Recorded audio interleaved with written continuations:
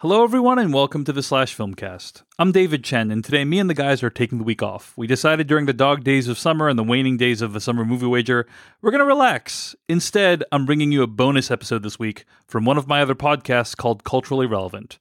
On Culturally Relevant, every week I have a conversation with a filmmaker, writer, or artist who's creating interesting work or who is otherwise influencing our culture.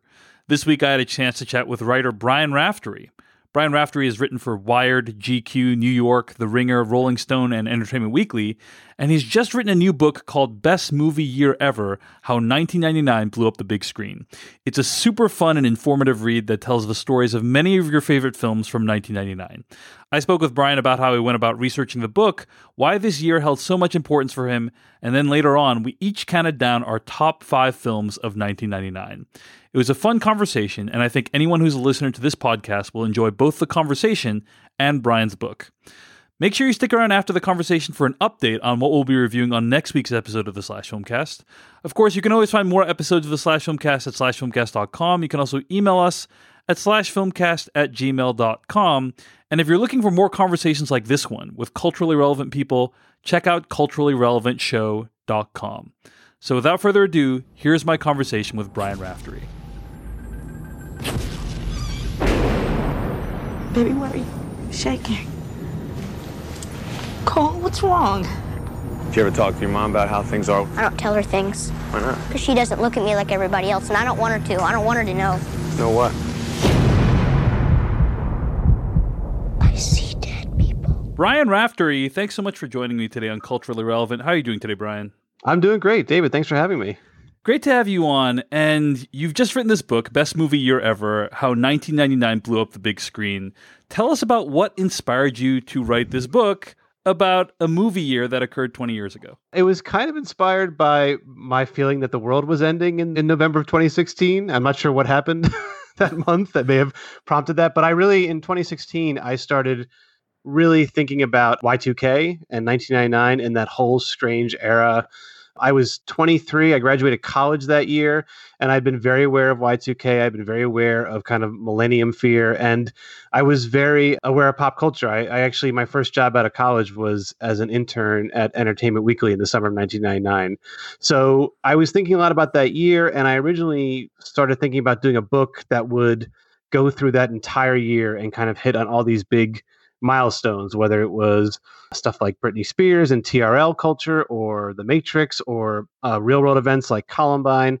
And so I wrote this big book proposal about 1999 that was kind of interesting, but kind of formless. And then while I was doing that, an editor at Simon & Schuster's guy, Sean Manning, emailed me out of the blue. I never talked to him and said, "Hey, would you want to do a book about the movies of 1999? At first, I sort of thought, well, that's a little limiting. But then I realized the more Sean and I talked that you could write about the movies of that year, and you could really use them to kind of view as a sort of a lens to look at Y2K or Columbine or teen culture in 1999. You could basically use the movies to kind of talk about what was going on in the world at the end of that century. And then also, it was just an incredibly exciting year to go to movies. I mean, Entertainment Weekly that fall actually did a cover story called 1999, the year that changed movies. And at that point, I don't think Magnolia was even out yet. I think it was just based on the fact that you'd had The Matrix, you'd had Run Lola Run, you'd had Blair Witch Project, you'd had all these seminal films, and there were so many more even to come at that point. So I think it was a combination of wanting to write about the late 90s and how that world sort of felt at that point, but also I really kind of wanted to celebrate these movies and celebrate a time when movies were the most dominant form of popular culture. I see. So it sounds like it actually started not necessarily like as you're getting away from 1999 and as time is moving forward, you're not thinking back like, oh man, there was never a year as great as 1999 in terms of movies. It sounded like it started from a different motivation of like that overall time period. And then you kind of settled on 1999 as being a particularly monumental year for movies. Is that right? Well, I think my editor was like, hey, this was a great year. We should focus on this year and try to build in all these events. But, the book title, we didn't even decide until halfway through I was writing it. We didn't even decide to call it Best Movie Year Ever, which we put all these little periods afterward, because halfway through I was like, I love movies. I love 1939. I love 1969. But the more I talked to all these filmmakers for the book, what I realized was that 1999 would not have happened without The Wizard of Oz. It wouldn't have happened without The Graduate. It wouldn't have happened without All the President's Men. So to me, it sort of felt like this was kind of the best movie year at the time because it was pulling from almost 100 previous great movie years. It was definitely born out of wanting to try to make sense of the late 90s and also wanting to try to figure out how this kind of weird, very singular year for moviegoing happened. I assumed that the title was a reference to the Simpsons comic book guy, right? The best episode ever. You picked up on that. Some people have not, and it is very interesting. People like very earnestly yell at me about the title, and I'm like, "Oh, you've never argued online before." Where it's very people. I think people who are of a certain age and have grown up on web culture recognize that comic book guy reference, which was very much the point of putting those periods after it. Yeah. But there are certainly commenters who are just cannot get past that title and would want to remind me over and over again that Stagecoach and Gone with the Wind and Wizard of Oz all came out in 1939, as if I'd never thought of that before. Yeah, and I've realized recently that so many of my pop culture references are derived from The Simpsons season 1 through 8. Oh yes, but that's rapidly a language that is dying. Like it's not a language that the kids today necessarily understand. So I appreciate you keeping the flame alive with the title of your book, Best Movie Year Ever. As you're researching this book, I mean, it's a really fun read. It features over 100 new interviews with some of the biggest actors and directors in Hollywood. You obviously have a great reputation having written for places like Wired and GQ, but can you tell us about the process of pitching all these people? Like, how did you get them to do these interviews? Because I assume it might not have been that easy, because the project is not like, hey, let me promote your latest thing. It's, hey, let's talk about this thing you did 15 years ago that you may or may not have a complicated relationship with. Yeah, it's very nice of you to say nice things about me. I don't think these people know who I am at all or had any sense of my reputation.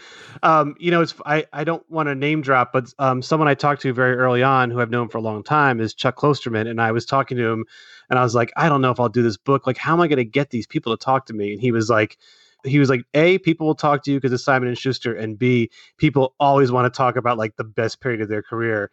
And he was right. I mean, I thought it was going to be impossible to get people, and it was probably literally thousands of emails. I mean, I had an entire year and a half long period where I would get up at 4:30 or 5 a.m. and I would either watch an old movie, or the next day I'd watch the commentary track and take notes, or I would just send 50 interview request emails out. And every interview I got took at least 40 emails to get them to say yes, to figure out the time and all this stuff. So it was a lot of just really aggressive, hey, I'm still here, I'm still doing this book, blah, blah, blah. But honestly, for a book like this, once you get sort of 2 or 3 big people and you can say, hey, I've spoken with David Fincher and I've spoken with Steven Soderbergh, then you're definitely going to get David O. Russell. You know what I mean? It does sort of feel like, because everyone wants to be involved, but also these classes of filmmakers, and there's a lot of different overlapping classes of filmmakers, they were all in this year together. I mean, if you look at someone like Sofia Coppola, her directorial debut, The Virgin Suicides, debuted in 1999, and she was in The Phantom Menace, and she was on the set of Three Kings because she married Spike Jonze that year. So she knew Spike, she knew David O. Russell, she probably knew David Fincher, who, by the way, has a cameo in Being John Malkovich, which is Spike Jonze's first movie that year. So I think the fact that a lot of these people kind of know each other, I think a few of them were at least emailing and saying, hey, did you talk to this dingaling for this book? And they're like, yes. So all right, well, I'm going to do it too. But I also think they do realize that this is a very, someone like Fincher, who I'm not anywhere near friendly enough to call him Fincher based on his last name, but someone like David Fincher or Steven Soderbergh or Kimberly Pierce, or Sofia Coppola, they are big movie nerds, and they are big Hollywood history fanatics, and they know what this year meant. And I think they realize now, especially, how rare it is. So I think they wanted to talk about that time. And, I think they all wanted to sort of talk about these movies too. I think, I had to cut a lot of stuff, but I loved talking to someone like Christopher Nolan and just saying, hey, by the way, what did you think of Eyes Wide Shut? And that's, I had 20 minutes of phone time with him, and that he just talked for 5 more minutes because, of course, who wouldn't want to talk about Stanley Kubrick's last movie from that year? So it was a huge amount of grunt work, but I think it was a realization that this was a pretty special year. Well, first of all, Brian, I think your strategy of getting the big dogs early on to hook people later is a good one. Why do you think I've asked you on the podcast for like one of my first 6 episodes? But secondly, I'm curious, like, you said like you had to leave a lot of stuff on the cutting room floor. What was some of the stuff that killed you to remove from the book? I'm curious. I did interviews and wrote up big things, big things. Very articulate today. Things. You know how they divide a book things. up into things. Yeah, I had to cut entire passages on American Movie, which is on my. We're gonna talk our top 5 list later, but that's definitely in my top 10. I love American Movie. I love talking to everyone involved in it. It broke my heart that we had to cut it. I interviewed Mary Sweeney, who's one of David Lynch's longtime collaborators. She co-wrote and produced and basically steered the Straight Story, and I had to cut the Straight Story, which really kind of killed me. So stuff like that, I had to, in the final weeks, we really had to cut quite a few things. And there were also movies that I just couldn't get to. I couldn't get into the South Park movie that much, even though I love the South. I was never a big South Park fan, but that movie was so funny to me that I saw it in Times Square, and then I walked across the street that night and bought the VHS bootleg version that same night. It would have been a hard movie to squeeze in, and I couldn't get. Even though I got a lot of, I couldn't believe some of the directors who talked to me, but I could not get Matt and Trey to do an interview about it. So stuff like that. But I also, at a certain point, you have to just, with a year like that, you kind of have to cut stuff. I mean, I tweeted earlier this week or last week about Deep Blue Sea, which I love, which is one of my favorite ridiculous over-the-top Studio B movies. But I don't know how you fit Deep Blue Sea into a giant book like this. Yeah. What was it that informed the necessity of cutting things though? Like, was there ever a version of this book that could have been, 500 or 800 pages and like an exhaustive compendium? Curious why you took that approach that you did. I've got it. There's a version of that. It would have killed me and it never would have come out. I mean, we did have some real, it was just long, sometimes things are just long. I think, the criteria for this book was for every movie we wrote about, I wrote about, my editor and I worked together a lot on this and we discussed what movies would go in and out quite a bit, but it had to, the perfect movie was something like, to me, a perfect movie for this book was Three Kings, because you have a pretty compelling behind the scenes story. But you also have, it's a movie that is talking about, that sort of represents where the culture was in the late 90s and also represents where the studio culture was in the late 90s. I mean, Three Kings is a very, there's a very popular game online now and in podcasts called Would This Movie Be Made Today? Which I don't love playing because the answer is almost always no, this movie wouldn't be made today because 20 years is a big difference. But Three Kings it's remarkable to me that this is basically a movie that calls into question the entire, overseas policy of the U.S. in the early 90s. And it's a huge movie star with George Clooney. It's a huge studio. It's Warner Brothers with a really decent, like $65 or $70 million budget. And it was treated like a blockbuster. And that to me says a lot about where the movie industry was 20 years ago versus where it is now. And so I wanted all these movies to tell a bigger story. And I think I know specifically for American Movie, I thought American Movie did a great job of talking about what the 90s independent cinema had sort of inspired. It's a great documentary about a struggling horror filmmaker in the Midwest who is trying to make his own horror movie. And unfortunately, I felt that the Blair Witch Project, which is another movie in the book, kind of told that story already. So by the time I got to American Movie, I just didn't want to be hitting the same beats. But also, I at a certain point, I had to shave like 50 pages down because you want the book to be at a length where people will want to read it. I did. If I were Paul Thomas Anderson, I would have added an entire chapter of falling frogs, but I didn't. I didn't have that kind of didn't have quite that kind of sway or patience, I guess. Yeah, it's interesting because you kind of take a chronological approach in the book, right? You start with the first quarter of the year and then move on through the rest of the year. But really, you're shaping all these movies to kind of tell a broader story about where Hollywood was and what it has become today, right? We lucked out with that structure because we went back and forth. But when you can open with the Blair Witch Project and end with Magnolia, and then those two movies are such completely different sides of the coin that you can have a lot of fun in between. Yeah. So we kind of lucked out by following the calendar. You were talking about the best prototypical movie for your book, Three Kings. I'm curious, was there a favorite movie you had to research while you were making this book?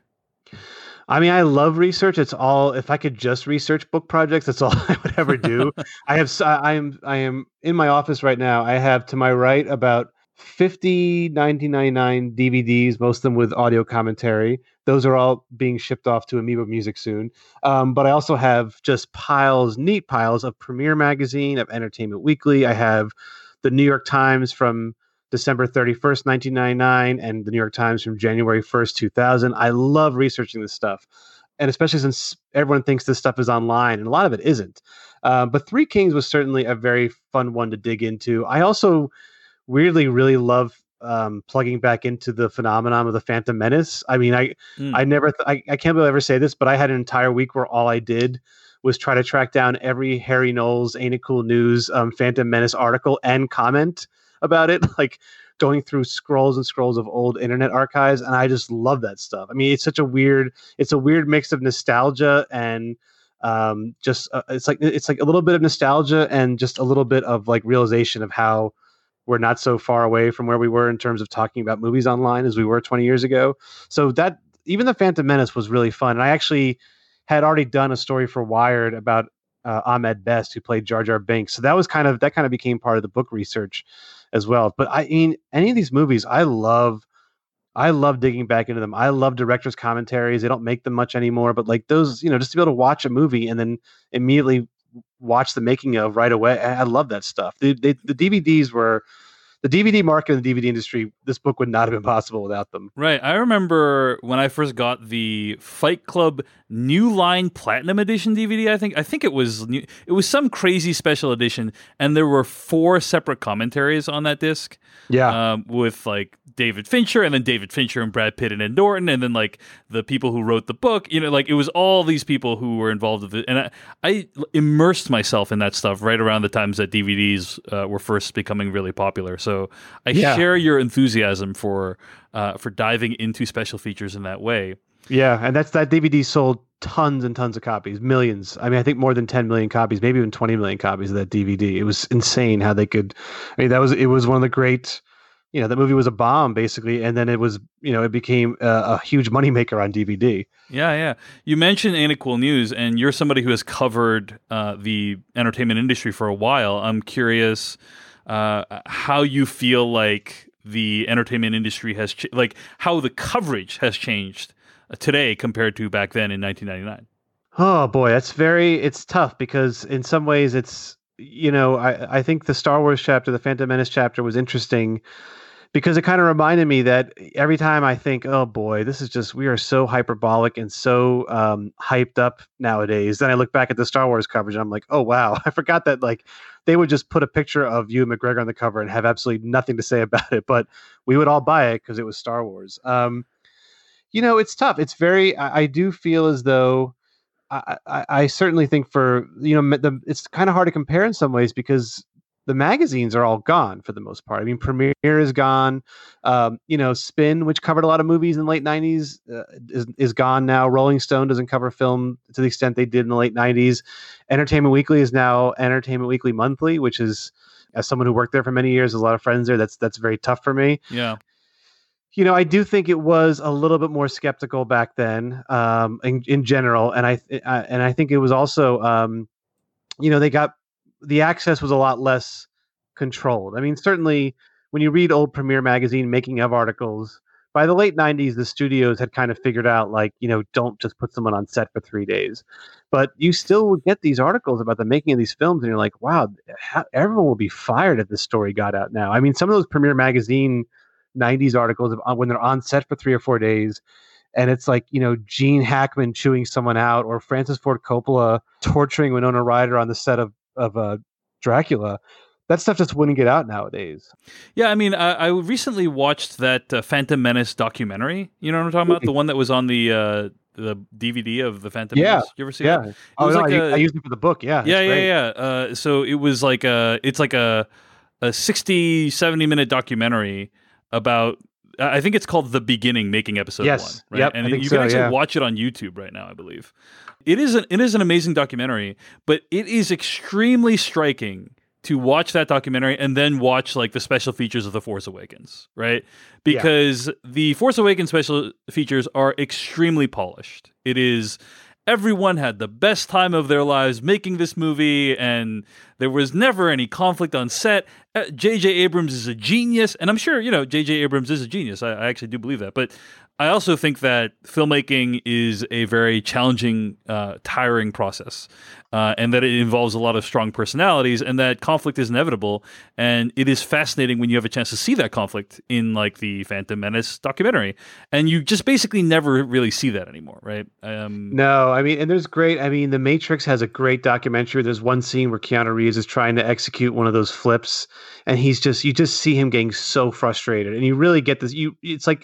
It's maybe a minute of footage, but you get a sense of what that entire year and a half was like for those actors to just be trying to do this impossible task. You know, The Matrix Revisited, right? I think is what I think so. Yeah. And I think also an gold standard of behind the scenes documentary, right? Oh, that DVD, that whole DVD when Warner Bros. Put that out was fantastic. And Magnolia has a great, Paul Thomas Anderson just lets the camera follow him everywhere in the Magnolia documentary, and it's really loose and sometimes it feels edited, but not edited to protect anyone. It just feels like a really well put together. I learned a lot from those DVDs. I watched, and that's why I said I'd get up at 5 a.m. I'd either watch a movie or a commentary or a making of, and just sit there taking notes. I think what we're learning from this conversation, Brian, is that 1999 was not only the best movie year ever; it was the best movie special features year ever. Yes, if there was a bigger audience for that book on the history of DVD extras, oh my gosh, I would be. I've actually thought at times, I'm like, I should just like start a podcast where you get the rights to old DVD commentaries and you get new ones recorded, and it's like a Patreon, and you get like, you ask, I don't know, Guillermo del Toro to come talk about Rebecca or something, and then you get him to talk about one of his movies that isn't a commentary track. Because I would listen to that. Like, I love commentary tracks. I have tons of them that I'll never listen to, but I really do. I will still buy DVDs if they have a commentary track for sure. Yeah. Couple of thoughts on what you said regarding special features. First of all, one of the images that seared its way into my mind from special features of that year is Carrie-Anne Moss doing her flip in the lobby scene, and she lands on her ankle wrong in like the first time that she attempts it. It's a very famous shot where you see her from behind, and she like goes up on the wall on the side and then like flips over, from left to right. It's a very famous shot. That's used in all the marketing for The Matrix. And the first time she attempts it for real, she lands on her ankle wrong. And I just I remember watching, literally like decades ago, I remember watching this DVD special feature, and she was so distraught over landing on her ankle wrong because she had practiced for weeks, if not months, and she knew that like it would delay the shoot if she, had done it wrong. And yeah, it really echoed what you said about how intense the training for that movie must have been. And regarding the Magnolia special features, I think I remember there was a whole sequence. Magnolia was one of my first movie obsessions. And I bought the shooting script for Magnolia. And there was a whole sequence in the script that never made it into the final film that kind of explained what happened to John C. Reilly's gun, the worm subplot that went nowhere in the movie, but in the script, it actually was a huge part of the resolution of the story. I just remember him shooting that sequence in the special features, and you never see it in the film. He's shooting the worm sequence, and I remember him saying something like he's praying to God to like get him through this shot because he can't get the shot, and ultimately it feels like he didn't get the shot because it didn't make it into the film. So a lot of stuff revealed in special features back then. And I think as you were talking about the difference between then and now, it's like, I think we very much have a false sense of like quote unquote behind the scenes images now because, studios and actors use Instagram, and it's like, here I am on the set. And those things are so polished and controlled and go through bureaucracies of publicity to make sure we get that completely unvarnished look at things. And I do think, obviously, New Line's not going to put out a DVD extra that makes their filmmaker or their movie look crazy or unstable. But I do think there was a little more honesty to those all those behind the scenes things you were seeing, because the filmmakers grew up watching making of specials, and I think they wanted to make their own. So I do think we're at a point now with Instagram and Comic-Con where everyone's like, "Ooh, we got a big scoop. We're getting really insight." And it's like, you don't learn anything unless they absolutely want you to. It's very much, it's so much more controlled than it's ever been in terms of the flow of information from studios to moviegoers. One of the delights of the book is learning about all those things that might have been, right? You chronicle a lot of things that almost happened. I'll just read a couple that I took notes on. Sandra Bullock was almost Neo in The Matrix. Courtney Love was almost Marla Singer in Fight Club. Spike Jonze almost directed Ace Ventura. And I think Doug Liman almost directed Good Will Hunting. So I guess I'm curious, like, looking back, is there any what if that really stuck with you that you're like, man, I really wish I'd gotten to see, if so-and-so had directed that movie or if so-and-so had starred in that movie? Like, what is your if only scenario that most stuck with you? Well, I mean, if Courtney Love had been in Fight Club, I mean, she was dating Edward Norton at the time, so that would have been such a weird movie to watch and such a different, I think, set. I think that would have been a very different film. There's one of the best interviews I did was with Lorenzo di Bonaventura, who's not a name, but if you read Entertainment Weekly or Premiere in the 90s and aughts, he's definitely, he basically was like the number one, number two at Warner Brothers. And he had a great story about how, the studio really wanted Val Kilmer to play Morpheus. And they basically, the Wachowskis were like, I don't know, he has this reputation, because Val Kilmer had a very iffy reputation. And they set up this whole meeting with him. And the whole thing was like Val Kilmer basically was saying, here's how you make Morpheus like a bigger character in the movie. And I kind of watching that, I'm like, Lawrence Fishburne is great. There would be something very like late 90s Val Kilmer doing Morpheus would be such a weird trip. Like, I don't know what, because you just don't know what kind of Val Kilmer you get at that year. Like, would he do it as a Jim Morrison kind of thing? He was making some very interesting acting choices. So I don't think they made a wrong decision, but that one struck me as kind of like, oh, that would have changed a lot about that movie. Yeah, and you kind of realize when you look over all these near miss scenarios, as it were, that like what makes a great movie or what makes the movies we love is so delicate, that there's just like a different decision here and it would have been a whole different movie if they had like cast Val Kilmer there. It might have still been amazing, but it would have been really, really different, right? So. Yeah, I mean, all these things are just it's complete. Even someone like Fincher, who's like controls everything on a set, it's like even he'll say it comes down to luck. I mean, it comes down to like some things you just absolutely can't predict. Yeah, and certainly with casting, it's like I don't think you can look at some of the movies of that year. I don't think even saying like Office Space, that's an ensemble, and that ensemble works so well. And if one of if Ron Livingston didn't work, or Ajay Naidu, or any of those performers, it wouldn't have worked at all. It's like you need to like all those guys in that movie. You need Gary Cole. They lucked out so much with casting and with getting the right resources for these films. And I think it's because the studios supported them quite a bit. Yeah, I think the most shocking, if only, scenario you present in the book is Johnny Depp almost had Bowder's role in Office Space. Is that right? I think that, I think, or they wanted him for it. That he was on the list. He and Billy Bob Thornton were on the list, on the short list to play Diedrich Bader's role. Yeah, Bader. Yeah, sorry. Yeah, no, it's okay. Which would have been. It's also one of those things though where when I talked to Mike Judge, he kind of remembered that. It's also studios just offer things to people. It's like the Spike Jonze Ace Ventura. It's like they offered it. It's like he was offered a Ace Ventura movie maybe at one point, or the first one I think, and who knows how seriously he considered right. that. I don't know if he was like close to signing and then he pulled away. Yeah, you don't know like how close it actually came to happening. Yeah, but it is possible. It's possible. It could have happened.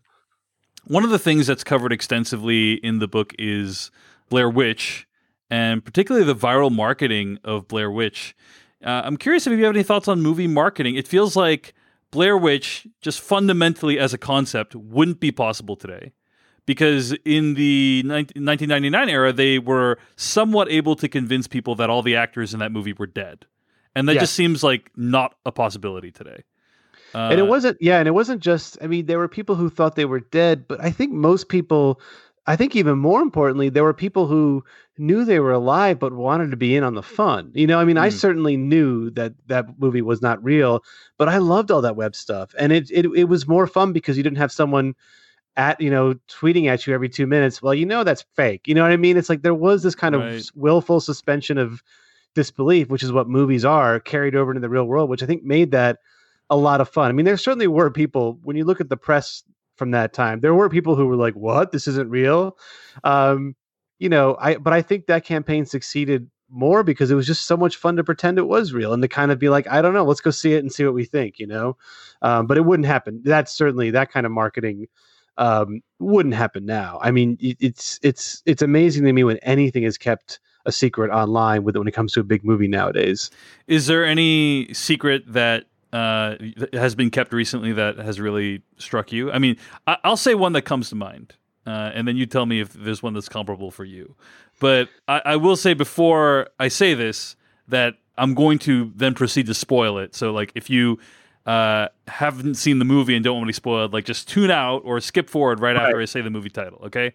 But I would say one of the big kind of best kept secrets of recent days is M. Night Shyamalan's Split, right? That's what I was going to say. Yes. Yeah. Yeah. I mean, that is a incredibly well kept secret that that movie was a backdoor sequel to Unbreakable. It seems like it is a horror thriller, like, small enclosed horror thriller, and in fact, it's a sequel to Unbreakable, which. It's amazing that he was able to, like, the single thing that would make that movie the most marketable, that they were able to keep that from the public. I think that is not only a bold decision but an actual accomplishment in this day and age. So. Yeah, and I think that's out of loyalty to him. In a weird way, I know fans have their ups and downs with M. Night, but I think this is a generation that. The Sixth Sense, which is a 1999 movie, was kind of their first twist in a way. And I think there's a certain form of nostalgia and reverence for preserving, because I think that was like at South by Southwest, like that was out. I mean, everyone knew in the months before it even was released that there was this big significant factor in it. And I think that's one of those rare cases where he was like, look, guys, please don't do this. And I think people actually respected it. Also, it's that movie, that is such a fun twist. I mean, that is I saw it at a press screening, and I remember when that scene happened, you see Bruce Willis, and I just went, no, come on, you can't do this. And I loved it, but I was like, oh man, come on, this is so, and everyone was just kind of like, how dare you, in the best way possible. It was really fun. And as we're talking right now, there's a significant sequence in Once Upon a Time in Hollywood that is pretty, not a twist, but it's more fun if you don't know about it, and there's a lot of stuff in that movie. It's more fun if you don't know about it. And I think you can see people are trying to be good about it. I don't know. I mean, I'm very good at, I try to stay off Twitter, but I feel like I know who the jerks are now, and I know where the jerks are, I guess, at least. So not a lot of stuff gets spoiled for me anymore. I just am very careful, and I also try to see things on opening weekend. So it helps too. Pretty safe.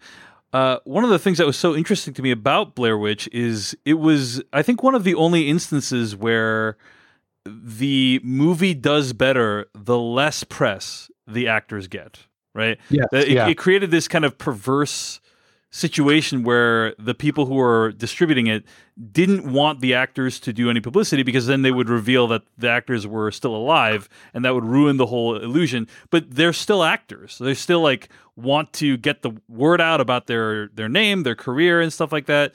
It just felt to me like a really interesting situation that doesn't come up too often in the history of movies.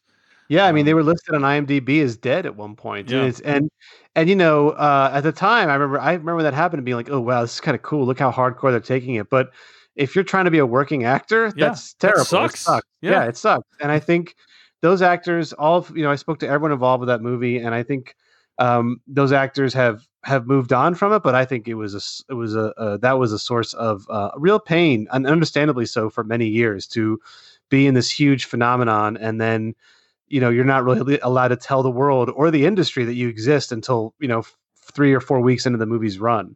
But it also speaks to how powerful that movie was. I mean, and how much people kind of wanted to believe or needed to believe in order to see it. Yeah. Yeah, indeed. One of the things that I thought was interesting about the book and kind of the bigger trends is the fact that even though there are some really amazing movies in 1999, many of them didn't do well at the box office, right? Like, you talk about 1999 as being like one of the last great years for movies that were challenging, that were bold, that were original. But even reading it and reading how the movies did, it does feel like kind of the dying gasp of the industry in some ways, because many of the movies that people liked didn't do well. The Insider, Fight Club, like a lot of these movies bombed. And so I guess looking back on it, like, how do you feel about how the movies did overall in terms of box office? I mean, it's certainly, when you look at those movies in particular, I mean, Fight Club was not only a bomb, but it was so reviled. I mean, it was such a controversial. I think when people talk about controversial movies nowadays, I'm like, wow, I don't know. Fight Club was pretty. I mean, that had people yelling at each other at screenings. That was a very, very, very dangerous movie to come out. The year of Columbine, to come out the way it did with this very violent tale, and so it took years for people, I think, to kind of appreciate it. I mean, it had its fans right away, but certainly when you look at the box office returns of some of these movies versus their cultural impact, I mean, The Matrix was a huge hit, but Election wasn't. Office Space wasn't. Yeah. Being John Malkovich wasn't. I mean, do you know anyone who's considered himself a pretty serious movie fan who has not seen those films? I think even casual movie fans know who probably would recognize a picture of Tracy Flick, of Reese Witherspoon and Matthew Broderick. I think everyone knows what Office Space is. It was ripped off by so many places. So I think it speaks to what you could do back then, which is you had a movie, okay, it comes out, it bombs, and then 4 or 5, sometimes 6, 7 months come by and suddenly it's on video, and then people start finding it. And then a year or two later, it's on cable, and there's no other competition for it. It's like there weren't 5,000 TV shows to watch. So there wasn't YouTube. There wasn't Instagram. People caught up on movies. I worked in a video store in the 90s, and I'll tell you, a lot of people just waited till video, but they saw everything they really wanted to. They felt like they needed to kind of see everything that was interesting or current. And I think those movies all benefited, and they benefited from having the internet. Office Space was certainly helped along by the internet. I think The Matrix, as big as it was made bigger by the internet because people wanted to talk about these movies forever. They were very, very prominently discussed online and memed and GIFed and all kinds of stuff. Yeah, I was shocked a little bit. Speaking of forever, I was a little bit shocked at the talk of how long these movies played in theaters. Like you mentioned, The Sixth Sense played for 9 months in theaters, which is something that seems unthinkable. Insane. For a movie to be in a theater for almost a year. I mean, I feel like I know when I was living in New York, Get Out played at one theater in Brooklyn, I think for maybe 5 or 6 months. And I remember thinking like, whoa, this is like insane. 6 months in one theater. But it was already, I think it was playing when it was still, by the time it had gone on streaming at that point. These movies could have remarkably long runs, and it certainly helped a lot of them. And they had, like we were talking about DVD, it had this secondary market. Yeah. Well, Brian, it's been super fun to talk about your book, but why don't we actually talk about movies that you and I love? We've looked over our favorite movies of 1999, and we are going to count them down here on the podcast. And I think you were saying before we started recording that your list changes quite a bit. Why does your list change? Is it because like you think about it and you redecide what you love the most? Like I know lists can change for a variety of reasons, right? Like maybe you want to give more attention to one film one day than another. Sure. But yeah, what's with your changing list? Tell us about that. It's almost always the 4 and 5 slots. The problem is for this year, like making a top 20 would be brutal for me. So to make a top 5, and there's certain movies that will always be, I think there's 3 or 4 movies I think will always be in my top 5, but it's always those 4 or 5 slots where I find myself going, today I'm more of a this movie mode than this one. It's a pretty rich year. Also, the weird thing is too, it's like there's movies that I love that aren't in my top 10, like the South Park movie or Deep Blue Sea. And I think sometimes my top 5 list of that year is maybe a little too serious, but I think these are the movies that I've probably seen the most. At least one of them is one that I know is very controversial for a lot of reasons, but I put it there because I would like people to revisit it or at least give it another chance. So I'm just going to say I feel a little bad because my number 1 pick, I don't think is covered in the book. You might mention it, but it's not one of the chapters. Ooh, I'm excited. So we're going to find out soon. Okay. So my number 5 is Fight Club. I want you to hit me as hard as you can. Why? How much can you know about yourself? You've never been in a fight.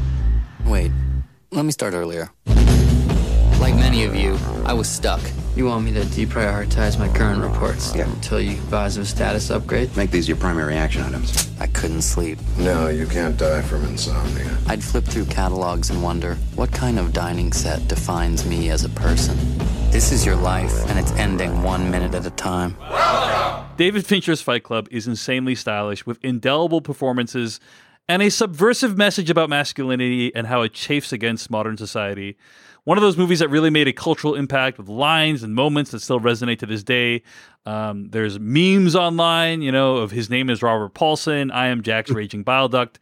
And just the visuals. I mean, David Fincher is really starting to... He's one of the people that I feel like really understands the limits of what he can achieve with the technology available at the time. And I think he made really good use of just this really frenetic editing style combined with what at the time was cutting edge visual effects to create this really unsettling other world that Jack and Tyler Durden inhabited. So that's my number 5 is David Fincher's Fight Club. What's your number 5, Brian? Well, should I tell you that Fight Club's on my list and tell you where that is? Would that no, help? Let's wait. Okay, cool. All right, leave a surprise. My number 5 is this is very hard. I toggle between this movie or The Insider, and I love The Insider very much. And another day it might have been The Insider, but I think Boys Don't Cry, which I realize now in 2019 is a very problematic movie for a lot of valid reasons. I really admire. Kimberly Pierce, it was her first feature. She spent 5 years. It's the story of Brandon Tina, a trans man who was murdered. This is all based on a real terrible incident that happened shortly, that happened in the years before Matthew Shepard's murder. And this movie is very tough to watch. It's not a movie I would put on a lot.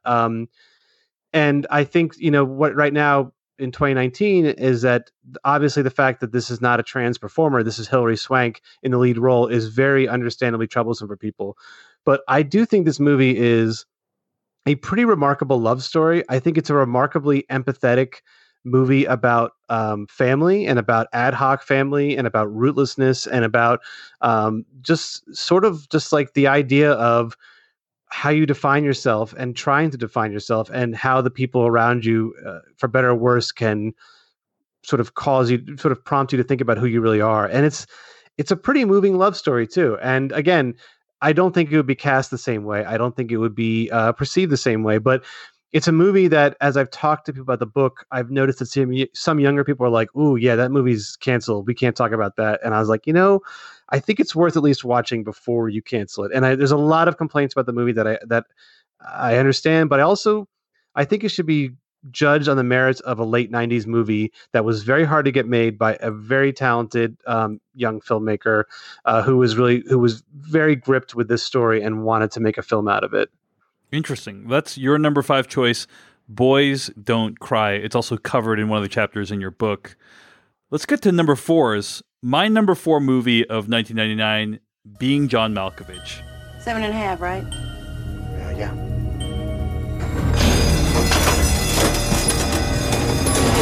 Thank you. Welcome to the 7.5 floor of the Merton Plummer Building. My name is Craig Schwartz, and I have an interview with Dr. Lester. Please have a seat, Mr. Juarez. My name is Schwartz. My name is Schwartz. Which of these 2 letters comes first, this one or this one? The symbol on the left is not a letter, sir. Damn, you're good. Spike Jonze's movie is so weird, zany, and profound. It makes puppetry into an aspirational career. It features a scene with 100 John Malkoviches. It makes Cameron Diaz look unattractive. There's nothing this movie can't do, and it felt like a perfect melding of director and writer. I felt like they both kind of played to each other's strengths, and I really enjoyed how random and how beautiful and heartbreaking Being John Malkovich was. Is Being John Malkovich on your list as well, by any chance? It is. All right. It's not my number 4. My number 4 does have a connection with it. My number 4 is Three Kings, which stars Spike Jonze. Music is high and the spirits are soaring as these young... Did I just say soaring? Sir, this scene is restricted, sir. Get out of my way. Sir, mayday, mayday, God dang it! Good afternoon. What do you see here? Bunker, sir. What do you see in those bunkers? Stuff they stole from Kuwait. I'm talking about millions in Kuwaiti bullion. You mean them little cubes you put in hot water and make soup? No, not the little cubes you put in hot water to make soup. Three Kings is very important to me because I don't think I realized at the time how badly I needed and how much my generation kind of wanted a movie like MASH, a sort of really stark, funny anti-war movie. I think it's the best thing. I do love Out of Sight. I think George Clooney's great in Out of Sight. I think Three Kings is a very different kind of film because I think it did kind of make him an action star that people so clearly want him to be, but also he's very funny in it. It's a great use of movie star power, I think, to make this movie and to make, like I said, basically a giant Warner Brothers studio film that's a big screw you to the Bush administration.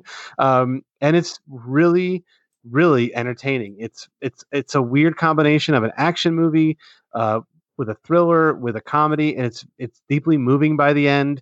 I really love it, and every time I watch it, I just feel like it gets better and better, and very, very, very timely, no matter when you watch it.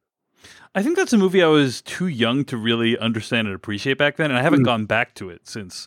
But that's one of the great things about your book, Brian, is my favorite film reviewers or film writers are those that where when I read their work, it makes me want to revisit those films. And I think your book really does that. It made me like, I really got to see The Limey again. You know, I got to see Three Kings. Oh, The Limey's so good. Right, The Limey's so much fun. Yeah. My number 3 is M. Night Shyamalan's The Sixth Sense. I think just back then it was so amazing, the future that M. Night Shyamalan had for him. Like the idea that you would just burst out of the gate, you know, one of your first few films with The Sixth Sense, which was not only wildly successful, but exceptionally well made, well acted, and gave us the greatest movie twist of all time. One of the, at least, right? Like, if not the, then one of the greatest movie twists of all time. The thing that, like, when you look up movie twist in the dictionary, this is an example of what it is, right? Like, the prototypical movie twist.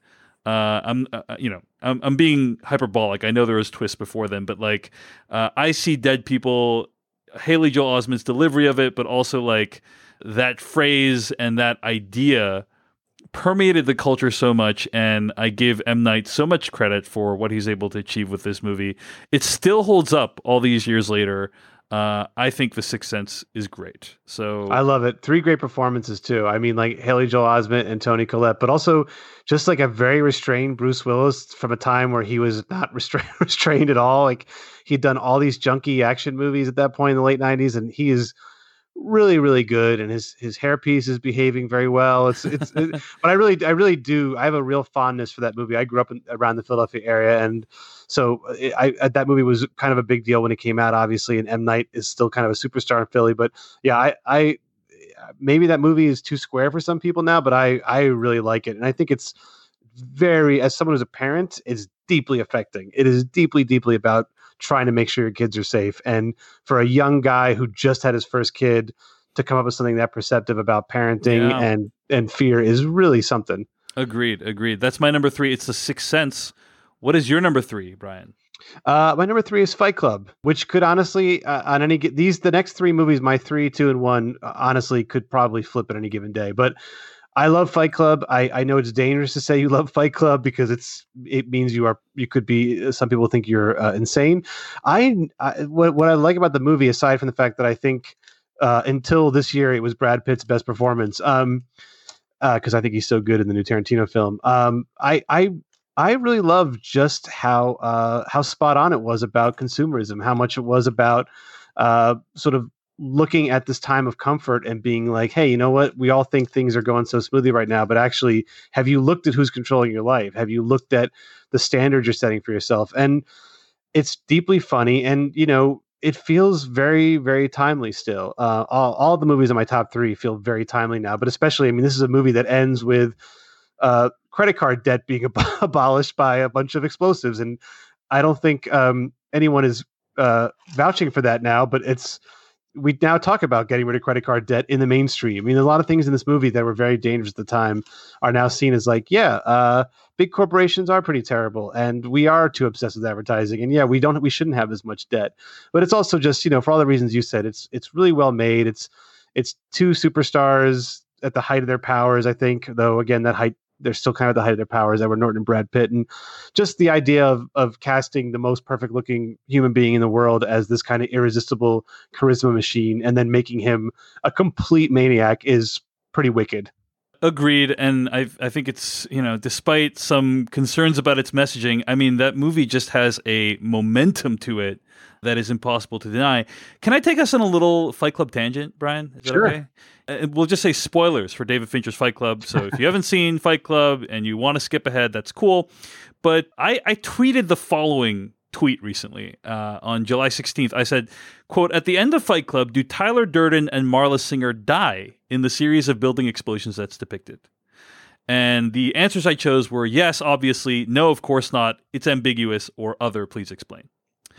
And you would I would think that this question of this movie that is extremely much discussed, posted about online, frequently watched, frequently cited as one of the best films of that year, that everyone would have already kind of resolved to like what the answer to that question is, right? Like everyone would already align on what they think the answer to that question is. 18% said yes, obviously. 44% said no, of course not. 36% said it's ambiguous of whether or not Tyler Durden and Marla Singer die. I'm curious what you think about the ending of Fight Club and whether you think they actually die in that explosion, because it seems clear to me that there are explosives at the base of the building that they are in when the credits begin at Fight Club. So what are your thoughts on whether Tyler Durden and Marla Singer die at the end? Is it weird that I've never thought about that? Like, I think, but here's the thing about that is, that is a perfect movie ending. And like a lot of the movies of that year, I can tell you exactly where I was when I saw it and who I saw it with. And when I saw that for the first time, it was a Friday night, the night it opened in, I think on the Upper East Side. I was so gut punched by that movie and hearing that Pixie song. I don't think I even thought about it. I think I walked out being, am I alive? Am I dead? Like, I don't think I was thinking about the characters. I guess, I don't know. I've never thought about it in a definitive way. And I think sometimes when a movie has a perfect ending, I seal it off in my head. I'm like, that's it. And I think just because, and that's also, I love talking to Chuck Palahniuk for the book. I interviewed him in Portland, but I haven't read, he's done these Fight Club sequels of graphic novels. And I'm someone who I don't read a lot of sequels or watch sequels sometimes. I don't watch second seasons of TV shows I really love. I kind of like in my own mind being at peace with an ending. So I guess it's unambiguous, but I just don't know. I just really haven't thought about it. Well, yeah, I think several people pointed out to me that there is a Fight Club 2 comic book, right, in which Tyler Durden is alive. So it does appear that canonically he survived the explosion. But to me, I always thought that he died in that explosion, because at the very beginning of the film, you see the camera like go down 1,000, stories, and then you see this bomb in the truck. And it has the bullet hole, so that it's the same truck that they're in later, and or the van, I should say. And you see it counting down, and so it stands to reason that when it's finished counting down, that it would explode, and everyone in the building would die or the building would collapse. But I think that the ending with him holding hands, watching the buildings explode, and "Where Is My Mind" by the Pixies coming to life is so ecstatic that it really clashes with the bleak nature of the idea of them dying. That's true. I think that has fooled a lot of that but yeah. Well, it's also like I like those two characters. I want, what I mean? In my head, it's like I want them to survive, and there is a part of me that just in my head roots for characters, and that's I don't talk back to the screen. But I am someone who in my head is talking back and saying, no, don't know. You know what I mean? Like I kind of root for the characters I love to survive, not because I want them to be around in a sequel, but I want them to be around in my mind. So that's maybe one reason why I've never considered it, but it's a very interesting point to think about. Yeah. Yeah. And apparently something that is not resolved decades later, because I mean, I got like 1,500 votes on this poll, so it was like a decent sample size of people who are like into movies. You know what I mean? They're not just randos, although many of them are randos. But anyway, you should do Marcellus Wallace's briefcase next, but you should just make 4 responses that sound definitive that no one will ever heard of. Like, what is the real thing in the briefcase? Is it as people believe a light bulb? Just make up 4 things and see people like, wait, what? What are you talking about? I've never heard that theory before. All right. I will take tips from you on my next Twitter poll, Brian. Let's get to number 2. I got to go with The Matrix. Have you ever had a dream, Neo, that you were so sure was real? What if you were unable to wake from that dream? How would you know the difference between the dream world and the real world? It's the question that drives us, Neo. What is the Matrix? It is the world that has been pulled over your eyes to blind you from the truth. You are a slave born into a prison for your mind. The Matrix is a system, Neo. That system is our enemy. Try to realize the truth. What truth? There is no spoon. Cool. Hugely influential. It not only made martial arts something worth putting into action films, the results of which we're still seeing today with movies like John Wick, but it's a movie that contains countless allegories. Many people have read the film's story as a trans allegory by the Wachowskis, but it could also just as easily be about breaking free from the constraints of society. I love this movie. I was blown away the first time I saw it. It's a movie that still holds up. I mean, a couple of visual effects are a little wonky, but other than that, it's still amazing in my opinion. And yeah, that's why it's my number 2 for 1999, The Matrix. Do you ding it any points at all because of the sequels? Because I know a lot of people who have told me that their love of the original was really diminished by the sequels, which I don't disbelieve, but I find that's not how I would never let a movie I would never let a sequel diminish how I feel an original. But did those sequels hurt your love of it at all? Not at all. I mean, Brian, you just gave me this whole speech about how you, if you like a movie, you like hermetically seal it in your brain, you know? I mean, I think that it would be very difficult for a sequel to hurt an original film. I think there's 2 situations in which that would occur, right? Number 1 is like from a story perspective or something in the plot of the sequel retcons something in the first movie that makes it less meaningful or means something different or means something worse. Right. Which I don't feel like Matrix sequels really do. Like, yes, I guess I feel like a better example of that would be like the Terminator films, right? Like Terminator Rise of the Machines, I feel like the ending of that movie completely undoes everything in Terminator 2, you know? And so I'm like, okay, well, that kind of sucks.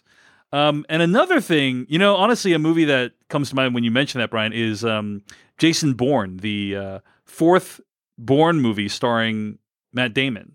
Where that movie I thought was so bad that it actually made me question whether I was in my right mind when I loved the first 3 movies, right? Like I was like, this is so bad. Like, was it always this bad? I need to go back and revisit the first 3 just to make sure, right?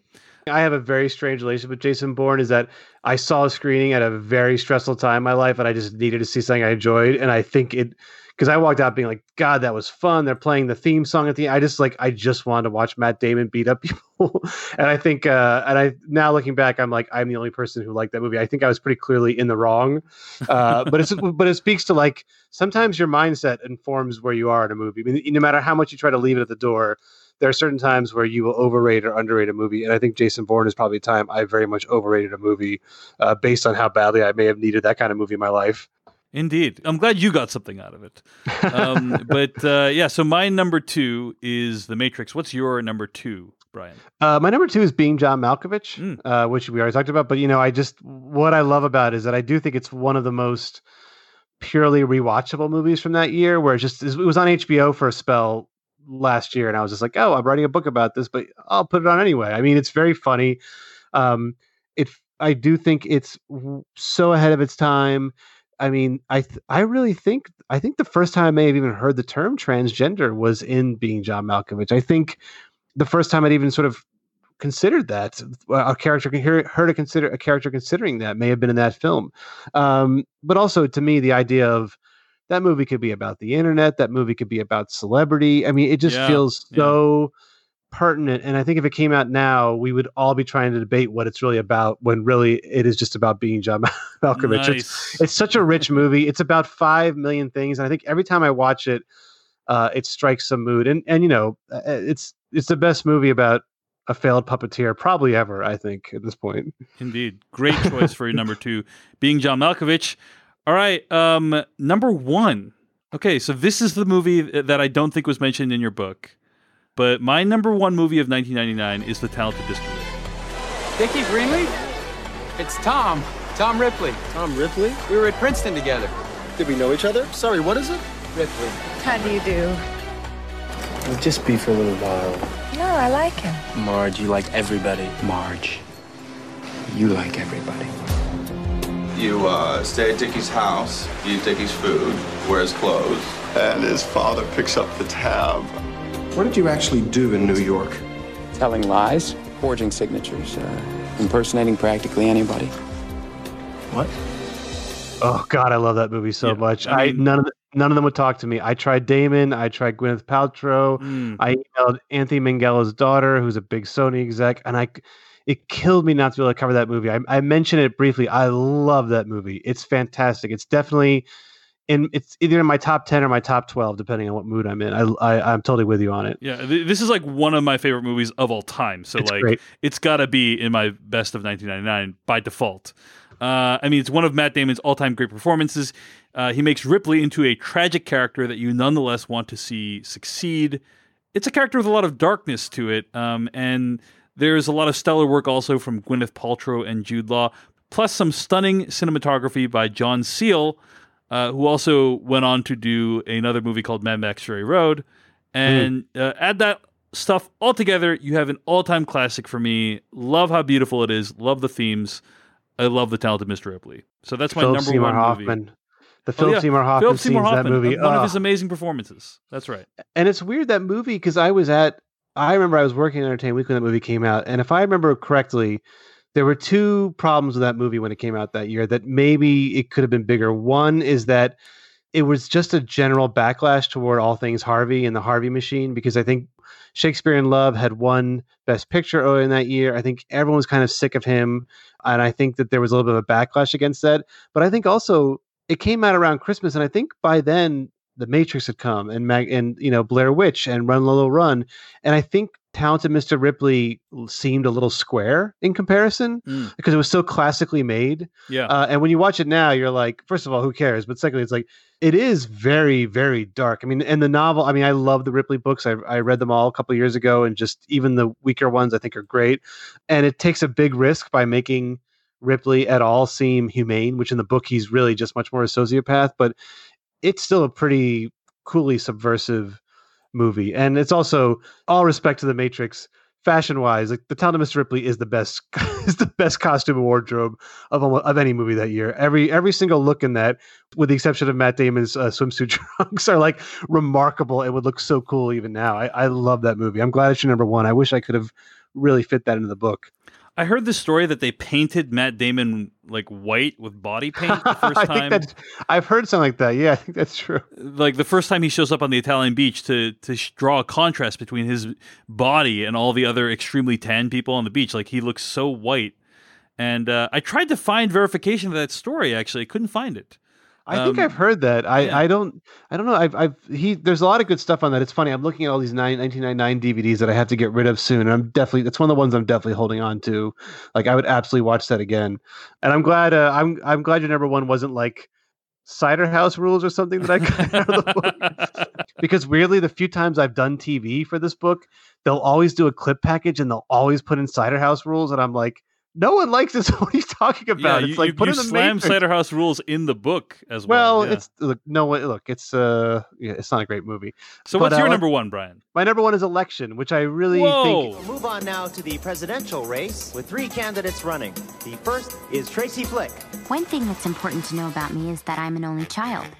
My mom is really devoted to me. She likes to write letters to successful women like Elizabeth Dole and Connie Chung and ask them what advice do they have for me, Tracy, her daughter. The next candidate for student body president is Paul Metzler. I just don't think somebody would do something like that on purpose. I think you did it. And if you want to keep questioning me like this, I won't continue without my attorney present. I do not often speak with you and ask for things, but now I really must insist that you help me win the election tomorrow, because I deserve it and Paul Metzler doesn't. I think partly because it was so unappreciated at the time. I find Elections so... I love the novel. The novel is very different. I love Tom Perrotta. I love Reese Witherspoon in it. I feel like it's a very warm, yet also very sort of serrated film. It's very cutting at times. But I think what I like about it the most is that when I was 23, I thought Matthew Broderick's middle-aged character was a complete loser, and Reese Witherspoon was like this, young nightmare. And now that I'm 43, I'm like, well, I could see Matthew Broderick being fine. I can understand middle-aged malaise a little bit better. And I think also this movie is very crucial to how this country and this culture treats women and treats young women and treats young ambitious women. And I'm sure when I was 23, I was nowhere near as enlightened to see just how terribly Tracy Flick, Reese Witherspoon's character, was being treated by the men in this world. I probably was just like, oh, she's a know-it-all. And I think this movie is very instructive in what the next 20 years of gender dynamics are going to be like in America, and I think to a certain degree of what American politics are going to be like. I mean, there's a great scene in this movie where all the student government candidates are giving speeches, and one of them just shows up and is like, "What's the point of this? Basically, burn it all down." And I was like, "You take out a couple of sentences there. That's Steve Bannon in 2016." It's very much like, I think every sort of modern viewpoint on the electoral processes in this movie, and I think it's delightfully funny. And Chris Klein is great in it. Like, Chris Klein in this movie is one of the year's great performances. I love every minute of it, and every time I watch it, I just find it more delightful. I think it's a great film. I really love it. I will tell you that watching that movie was one of the most, the first time was one of the most traumatizing viewing experiences I had. I went with a friend of mine from my church youth group. Because thinking it was a very teen comedy, kind of like fun teen comedy, I thought at worst it would be Cruel Intentions or something like that, right? But in fact, it's extremely adult, and in so many ways, and not necessarily visually graphic, but extremely graphic in its language. Yes. Yep. And yeah, I mean, I felt so embarrassed because I knew that my friend, who was a very polite Christian girl, was not enjoying it. Yeah. And it would be literally over a decade until I rewatched that movie again and really had a chance to appreciate it. But I think it's a great choice for your number one. It's Election. Yeah. And I think the reasons you underline there are why they had such a hard time selling it, because they were like, is this a movie for kids? Is this a grown-up movie about kids? And I think it needed many years till people could catch on to how special it was. Yeah, I mean, watching the commercials for it felt like, oh, this could be like a fun high school comedy with maybe some adult aspects to it. Instead, it is like an extremely adult movie that really you only would appreciate if you are an adult, I think. Yeah. Absolutely. Yeah. And now I appreciate it too much. I think some of the scenes with Matthew Broderick. Yeah. Brian, it has been so much fun to chat with you about this has been great. Your book, but also the movies of 1999. Brian Raftery has written for Wired, GQ, New York, The Ringer, Rolling Stone, and Entertainment Weekly. His new book, Best Movie Year Ever, How 1999 Blew Up the Big Screen, is available wherever books are sold. Brian, thanks so much for joining me today. Thanks, David. This was great.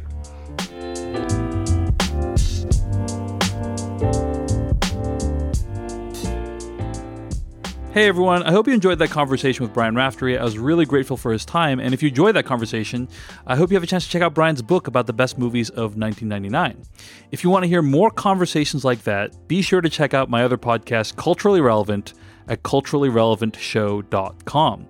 You can find more episodes of this podcast at /filmcast.com, and you can always email us at /filmcast@gmail.com. This episode was produced by me, David Chen, and edited by Beatty Zhang. And next week, a little bit of a change in plan. I know we had originally said we were going to review The Boys, but instead, we're changing the plan a little bit. We're changing it up. Instead, it's going to be the Hulu documentary, The Amazing Jonathan Documentary. That's the name of the film that we're going to be talking about next week. The Amazing Jonathan Documentary, which debuts on Hulu on August 16th. So if you're a fan of this podcast and you like following along with what we're doing every week, be sure to check out The Amazing Jonathan Documentary on Hulu on August 16th. Next week, we'll be back with a normal episode where we review that film. Thanks for listening. Have a great week.